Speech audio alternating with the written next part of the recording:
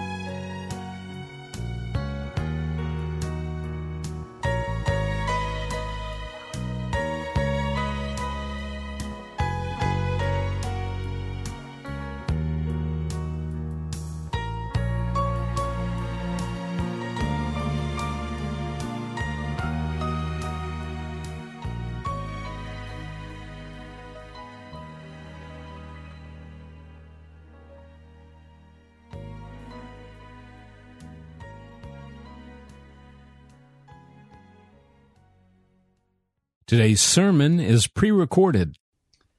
The message today is entitled Walking in Love. Love is a decision. It has emotion, and those emotions are very important.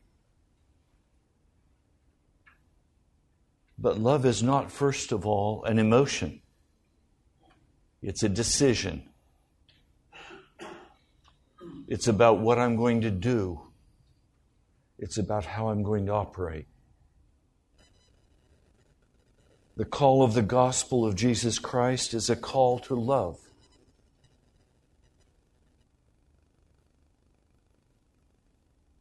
Today, many are ruled by opinions or traditions or cultural understandings. The gospel of Jesus calls us to leave behind our opinions, to leave behind our traditions, to act in a whole new way where we choose to open our hearts to understand that what makes us comfortable will not save us.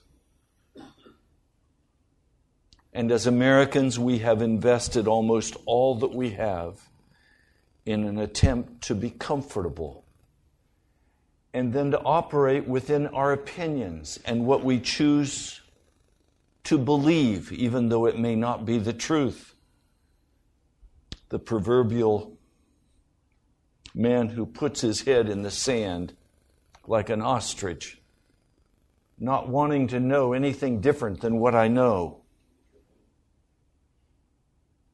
In the book of Jeremiah, we have a man who was of royal descent, a part of the royal family.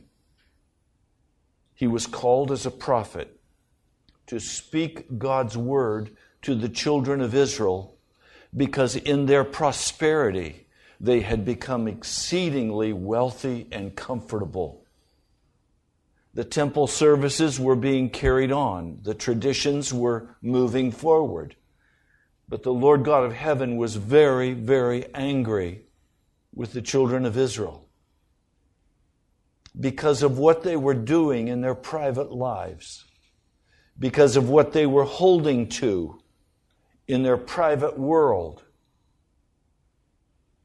Jeremiah began to preach a confrontational message that said, you have to return back to the God of your fathers, to the God of Abraham, Isaac, and Jacob. And you must cut off the worldly connections that you have established that allow you to live in a dream world. He preached for 23 years. Jeremiah, the 25th chapter. For 23 years, it says in verse 3,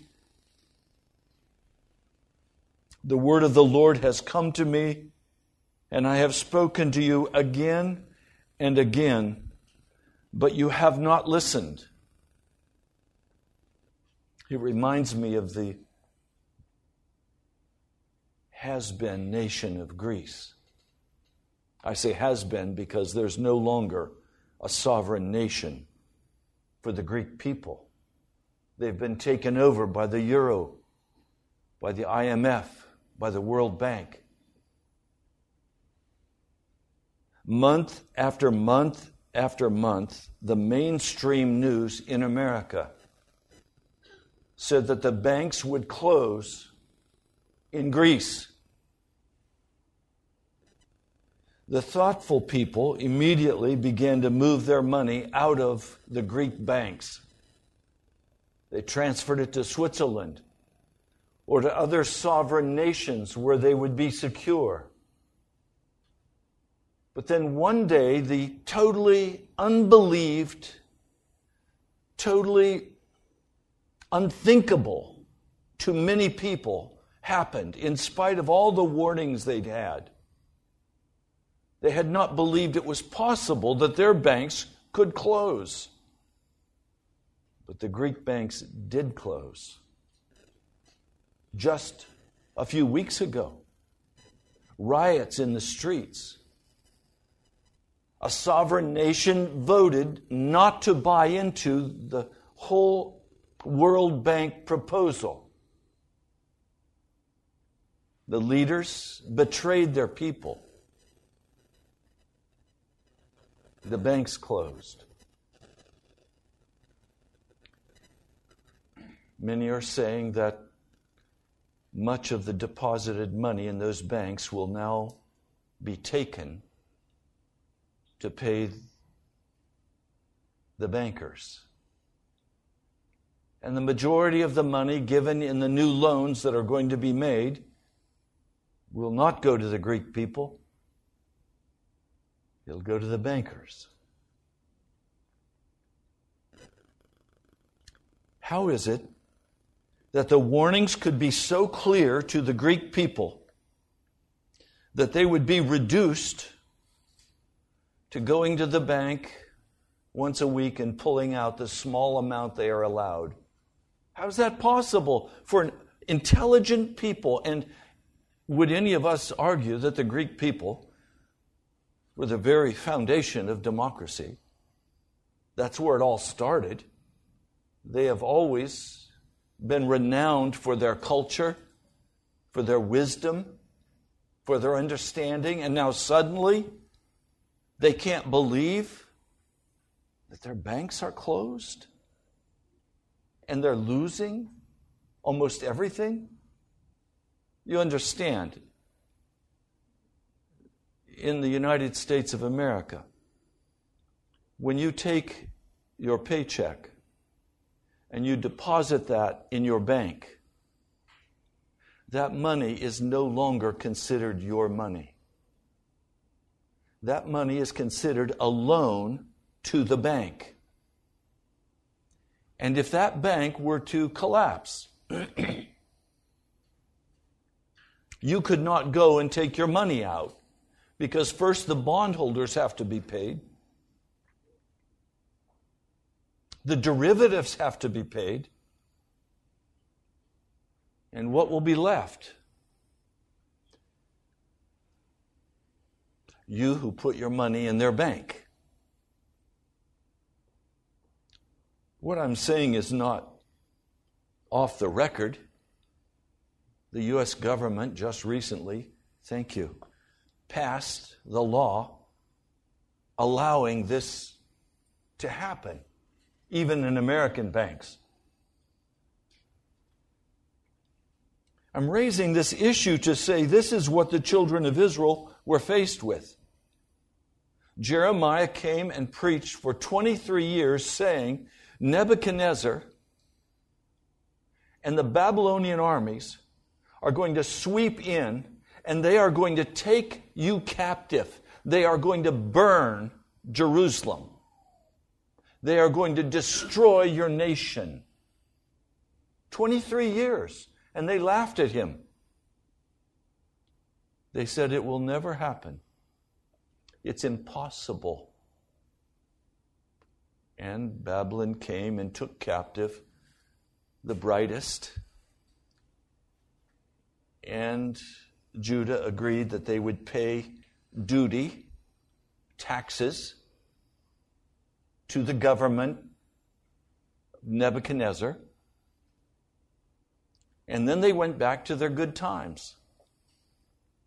And they said, we're free and clear. See, Jeremiah, you're a fool. How can you preach such lies? And they all had their wonderful opinions. Do you know what my opinion is worth? Just exactly what you paid for it. 0. Our opinions don't count. Truth counts. And Jeremiah was not coming and sharing his opinions. He was coming and sharing the Word of God. And he was saying, this is what will happen. Just as the Greeks were warned, this is what will happen. They would not believe it. And so they would not prepare. They were ruled by their emotions, by their beliefs, by their opinions, but they were not based on reality. But they swore they were reality. And after 23 years of preaching, finally Jeremiah said this to them. This is verse 5, chapter 25. Turn now, each of you, from your evil ways and your evil practices, and you can stay in the land and that the Lord gave to you and your fathers. You can stay in it forever and ever. Do not follow other gods to serve and worship them. Do not provoke me to anger with what your hands have made. Then I will not harm you. But you did not listen to me, declares the Lord, and you have provoked me with what your hands have made, and you have brought harm to yourselves. Therefore, the Lord Almighty says this, because you have not listened to my words, I will summon all the peoples of the north, and my servant Nebuchadnezzar, king of Babylon, declares the Lord, and I will bring them against this land and its inhabitants and against all the surrounding nations. I will completely destroy them and make them an object of horror and scorn and an everlasting ruin. I will banish them from them the sounds of joy and gladness, the voices of the bride and the bridegroom, the sound of millstones and the light of a lamp. This whole country will become a desolate wasteland, and these nations will serve the king of Babylon 70 years. And if you will simply go back in secular history, you will find that that is exactly what happened. For 70 years, the children of Israel were under the total bondage of the Babylonian government. Now turn with me, please, to the book of Romans. And I want you to see what this means today, especially for those of you who are being baptized today. In the 8th chapter of Romans,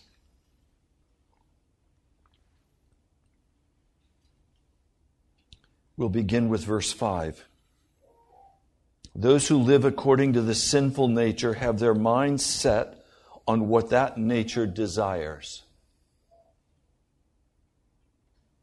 Now, what you're going to see very plainly here is that there are two paths. Pilgrim's Progress, written by John Bunyan, published in 1672, has been in continuous publication from that date until today. Wrote it while he was in prison for preaching the gospel of Jesus. He talks about the one path, the narrow path.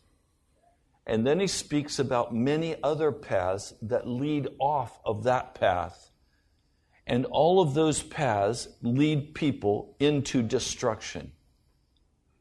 Some of them look much more accommodating, much more attractive. The narrow path, and he asked the gatekeeper, how will I know which path is the right path and which path will lead me to the celestial city and which paths will lead me into destruction? The gatekeeper said, you will always know the path to take because the right path is the straight path. The wrong path is the crooked path. Well, it is the most famous allegory in the Christian language. He was right. He was writing out of the Scriptures. There is the natural desire of the human heart, and there is the natural desire of a redeemed heart. And they are two very different paths.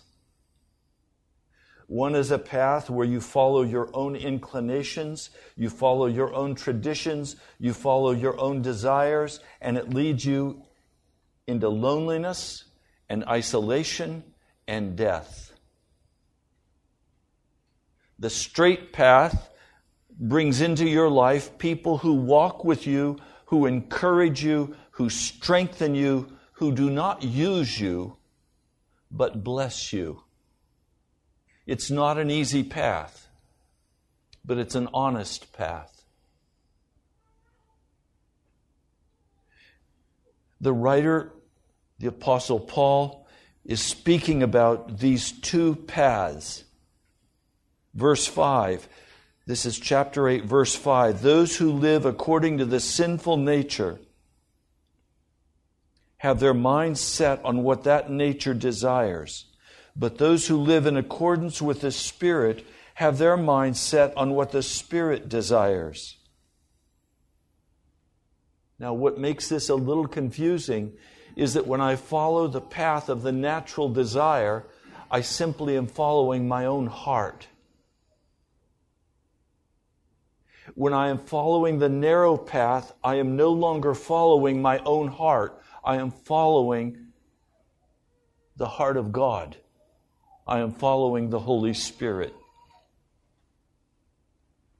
A pagan man said to me, "Why are you always reading the Scriptures, Ray? Every time I see you, you are reading the Scriptures." My answer was simple, because I no longer desire to follow the inner leading of my own heart. I desire instead to follow the leading of the Holy Spirit, and He speaks to me as I read the Scriptures. He does not speak to me and give me direction as I watch a television or as I go to plays, as I go to the Kennedy Center and watch the entertainment. The Holy Spirit is not present in all of that. I'm not saying it's wrong.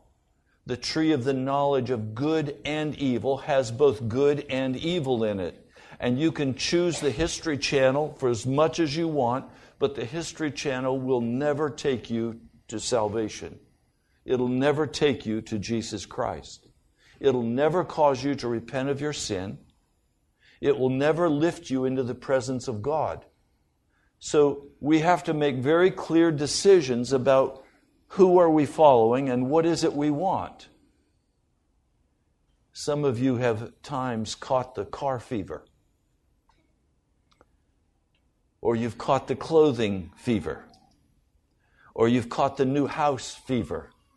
Or you've caught the new job fever.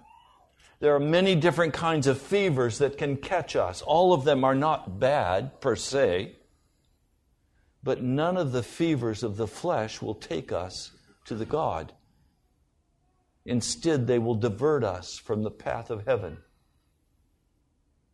He goes on. The mind of sinful man is death, but the mind controlled by the Spirit is life and peace. The word peace here means much more than just absence of conflict. In the Greek or in the Hebrew, it's shalom. It means all provision. Everything is given. So life in the Spirit is not a life of poverty. It is a life of abundance. It is a life being blessed in the Spirit, knowing that we are entering into fullness of life. The sinful mind, verse 7, is hostile to God. If you hear what I'm speaking to you today, and a part of your heart rises up and says, "You got to be kidding me, Pastor. I don't believe what you're saying." I understand exactly where you're coming from. The sinful mind is hostile to God and to the Word of God.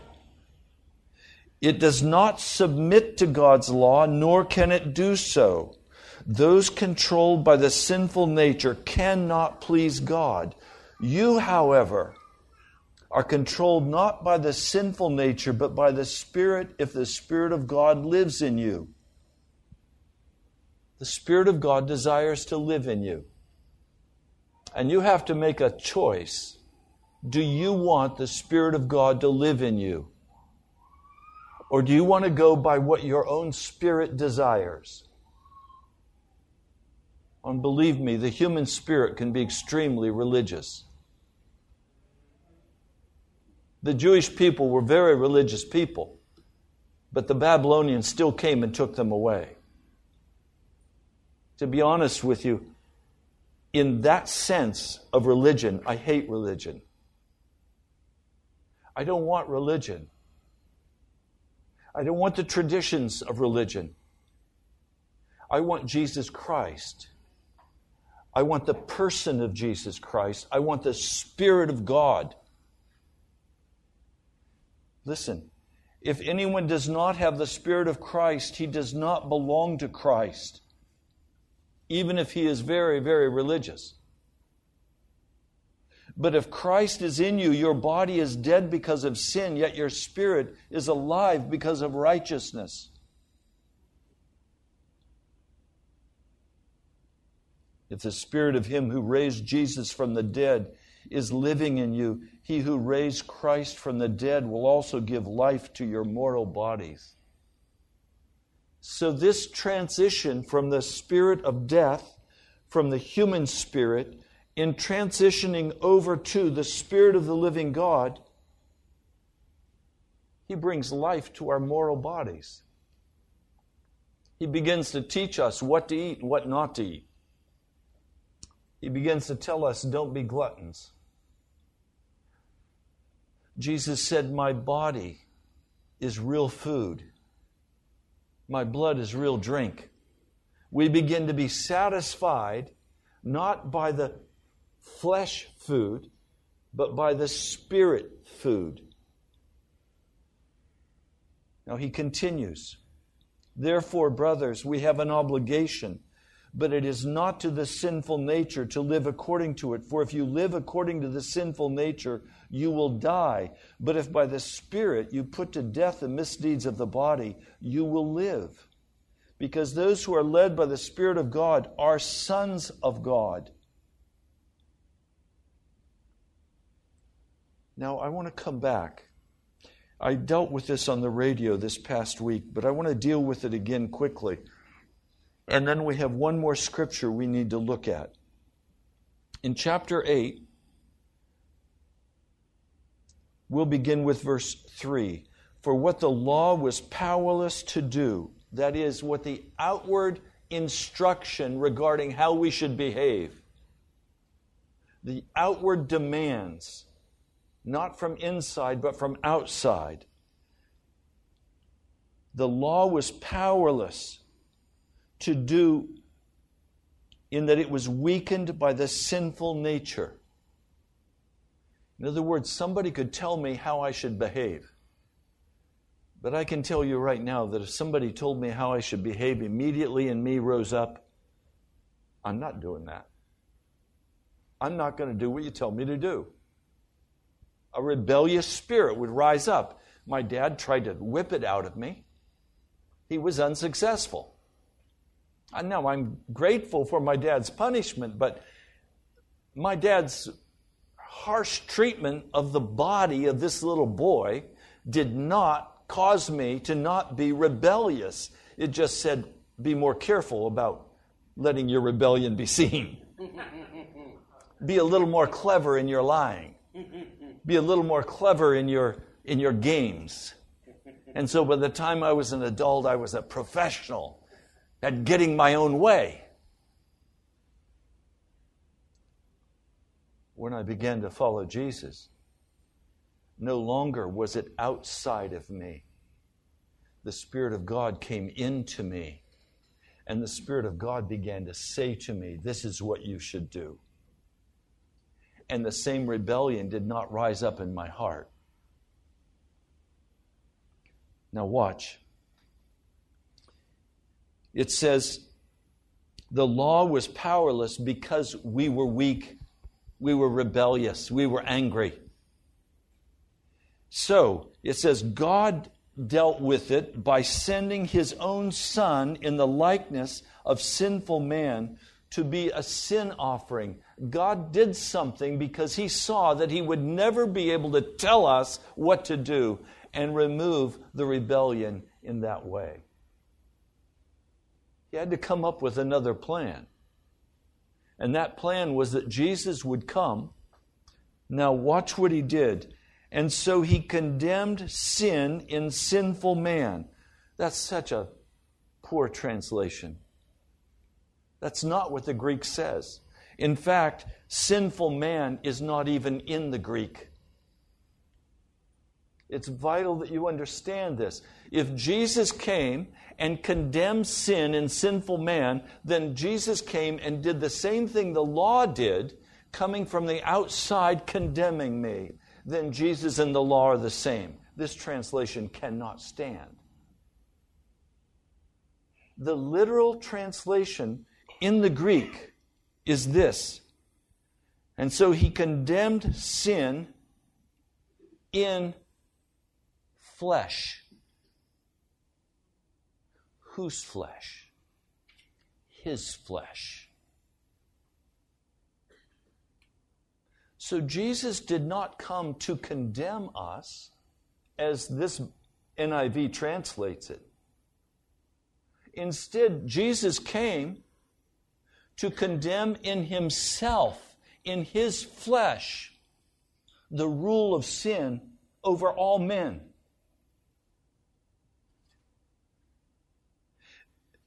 Chapter 8, verse 1, therefore, there is now no condemnation for those who are in Christ Jesus. This verse that I just shared, as it's translated in the NIV, says just the opposite. It says Jesus came to condemn sin in you. No, he didn't. Jesus came to remove sin because he killed it when he died on Calvary. Jesus was not a martyr. It was not what was done to Jesus that saves us. It's what Jesus did in his flesh that saves us.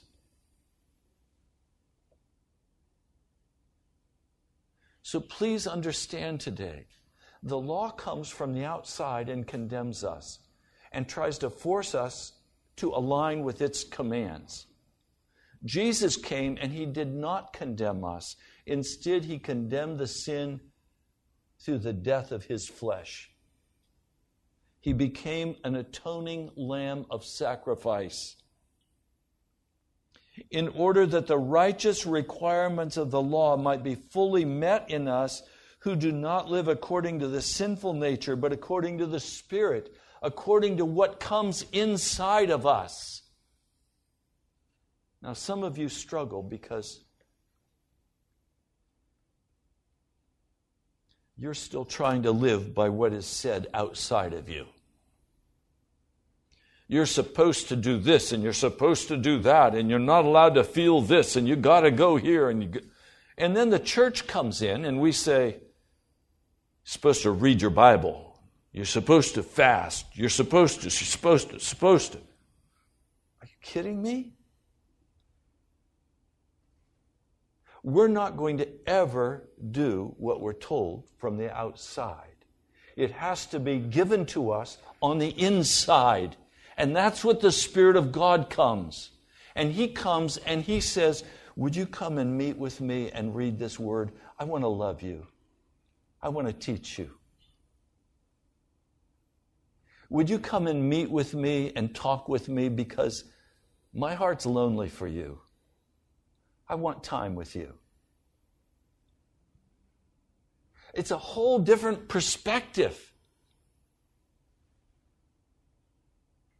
If I read the Scriptures as thou shalt, everything in me is going to be stirred up to say, are you kidding me? I tried, I couldn't, I'm condemned, I'm gone, I'm history, I'm out of here. But that's not the gospel message. The gospel message is, will you let the Holy Spirit come and dwell in you? Will you agree with God? And that's what you who are being baptized today are doing. You are making a covenant agreement with God that you will let God do in your heart by the power of the Spirit what He wants to do in you. You are letting Him create in you Himself. Christ in you, the hope of glory. You are going to give up the rebellion because no longer is the word coming from outside of you. Today the Spirit of God enters into you, and He will tell you. I tried not to give away who did this, but one of you who are being baptized today suddenly came out with an explosive curse word in my presence. And I didn't say a word. I didn't need to say a word. This person turned their head away and said, "Oh!"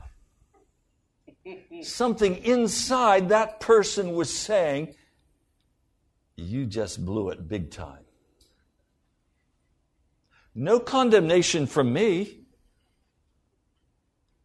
I mean, it's like the preacher who was going out and helping a buddy unload crabs. And he was the picture of, the godly man. And as he's unloading the crabs, one of those crabs grabbed his finger and pinched him, and the curse words just flew. Well, he confessed he'd been resisting the Holy Spirit for a long time and was cursing, and suddenly his sin found him out, and all the guys working just burst into laughter. They almost rolled, because here's this hyper Christian man, self-righteous to the 10th degree, cursing like a sailor because his finger got pinched by the crab.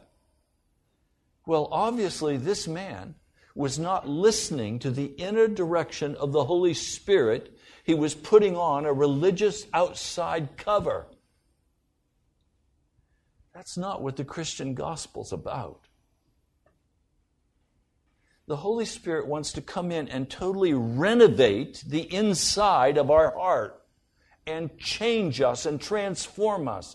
We are making today, as you are baptized, a covenant that you will allow Jesus to come into your life, and by the power of His Spirit, you will submit to everything He wants to do as He rips out this wall and changes this bathroom and this bedroom. As He transforms the inner part of your heart, there is going to be a full-scale renovation. It may even come to the point where you say, are you going to take the roof off too? Are you going to bulldoze the whole deal and just start with a new house? Frankly, it would be easier if Jesus just bulldozed the whole house and started all over. But He doesn't do that. He works with what He gets.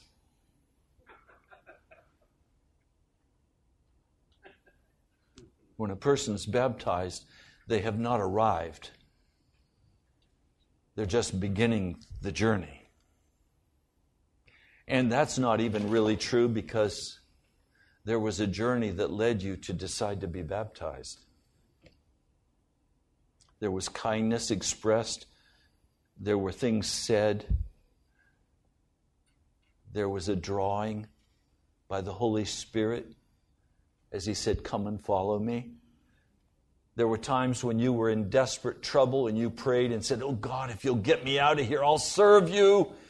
As you clenched your eyes and your fists, and then you were saved, and you said, "But not this time, Jesus.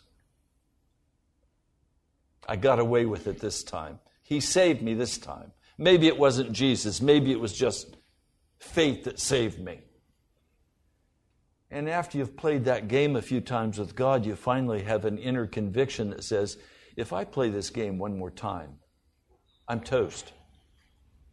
And something happens that finally says, look, you either follow Jesus or you're done.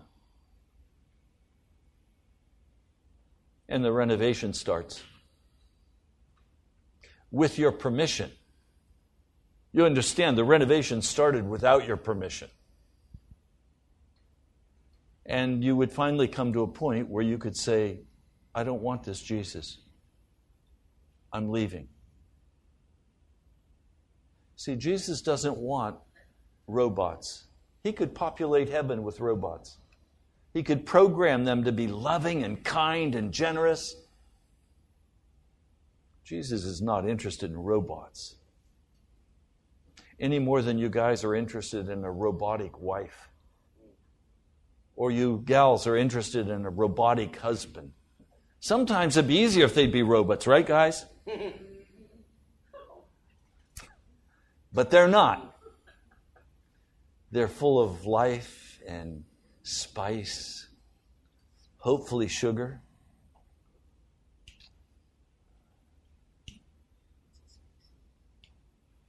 That's what God wants you. He wants all of you. He wants your personality. He loves who you are. He just wants to come in and renovate and get the termites out of your life. He wants to remove what will destroy you.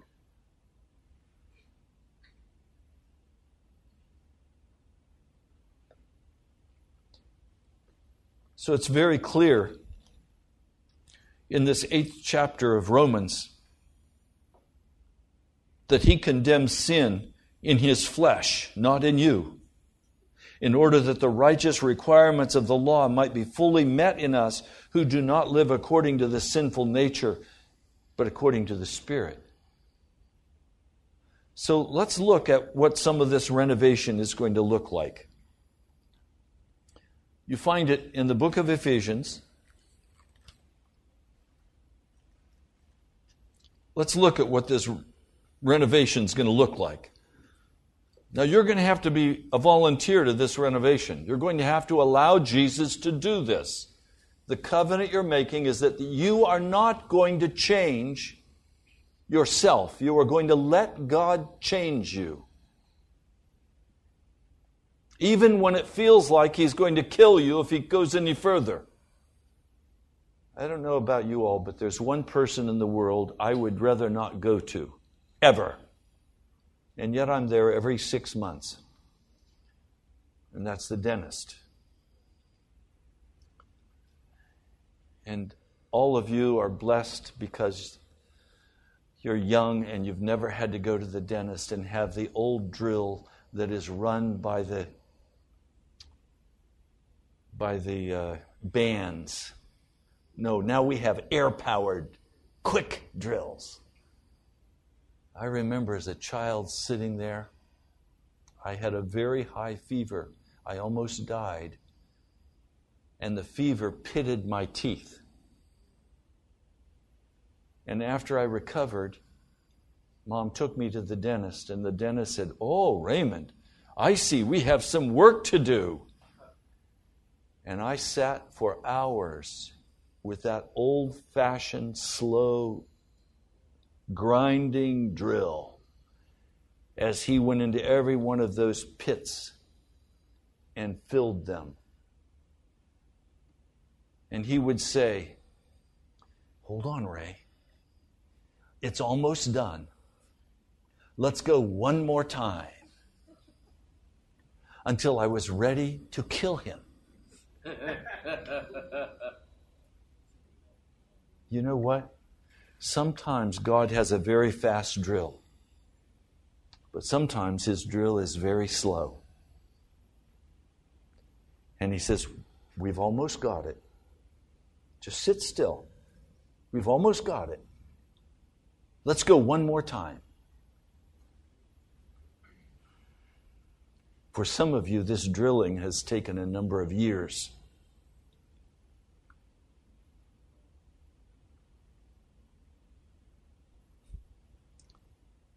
I feel like I've been in the drill of God for the last 40 years, waiting on God to bring revival to the city of Washington.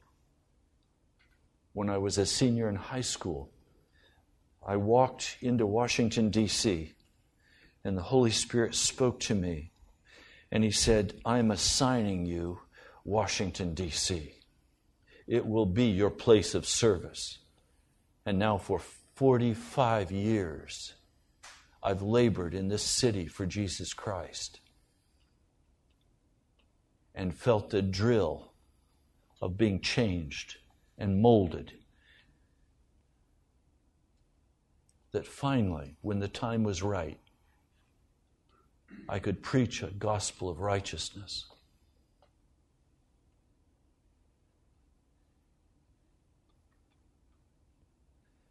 What have you given your life to? Have you given your life to worldly concerns and success, or have you given your life to Jesus Christ?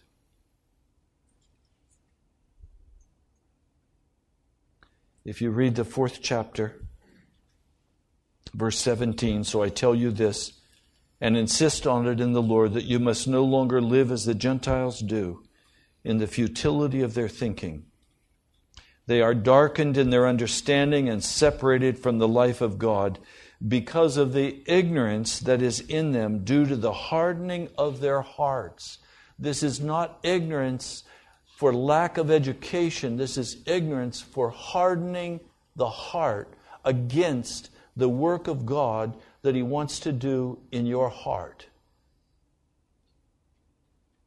Let me use a couple as an example. Husband does something wife doesn't like. Wife gets mad. Fight ensues. What's wrong with that picture? Isn't it a common picture? I mean, we guys, all we can do is hold our hands up and say, what did I do? It's her. It's all her.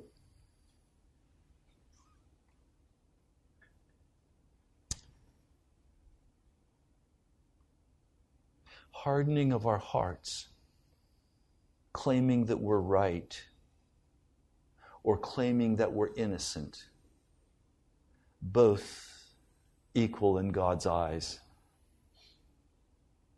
It takes two to tango. The call of God is for us to not harden our hearts against what the Holy Spirit would say to us. Hardening our hearts results in what is in verse 19. Having lost all sensitivity, they have given themselves over to sensuality. So husband says, wife is always doing this. I've had couples married 30 years, glaring at each other as they come in. And I say to them when they come in, why haven't you guys killed each other? Look how angry you are. What in the world is going on that would cause you to be so angry? Oh, Pastor, he's been treating me like this for 40 years. These gray beards.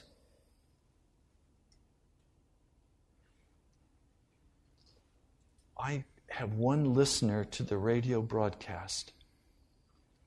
When she calls, she sounds so holy. But her husband lives in one part of the house, and there's a mark in the house. He is not to cross that mark, and she doesn't cross into his area. They might as well have sawn the house in two and moved it to different geographic locations. I said to her, why aren't you guys either making peace or divorced? Well, it would cost us too much money to divorce, so we're not going to divorce. He plays around all he wants, but I serve Jesus. You serve Jesus? You're awful mad to serve Jesus. Well, see, it's a hardening of the heart.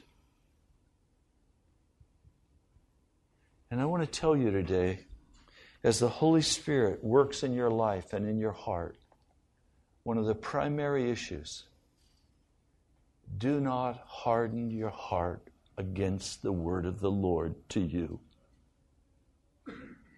Don't lose your sensitivity. Don't lose your sense of humor. You know, laughter makes the sharp edges so they don't cut. Read all of chapter 4. It will talk very specifically. Chapter 5, it'll speak very specifically about how Christians walk. But I want you, as you read through these chapters, don't see them as laws.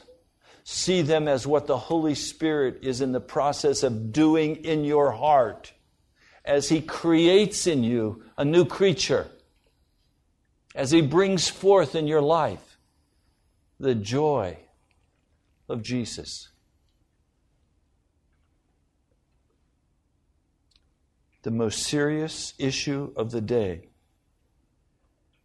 is whether or not we will say yes to Jesus to be controlled by His Holy Spirit, or whether we are determined to go our own way, to keep our grudges, to keep our hurts, to keep our bitterness, or to utterly open our hearts and say, Holy Spirit,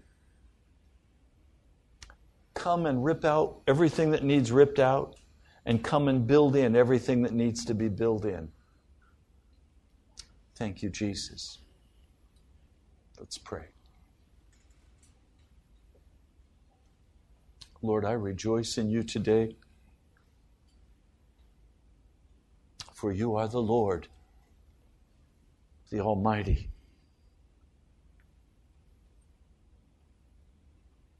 I ask that you would come in to every person willing to say yes to you, to lay aside our opinions and our beliefs, our pains and our memories, that we would lay aside everything that would stand against your word and against your Holy Spirit. I ask, Lord, that you would have the victory, that it would be Christ in us, the hope of glory. In your holy name I pray. Amen. You've been listening to Pilgrim's Progress. I'm Ray Greenley, pastor of the National Prayer Chapel. Come visit us. I love you, my brother, my sister. I'll talk to you soon. With great joy, now unto Him who is able to keep you from falling and to present you blameless before the presence of His glory.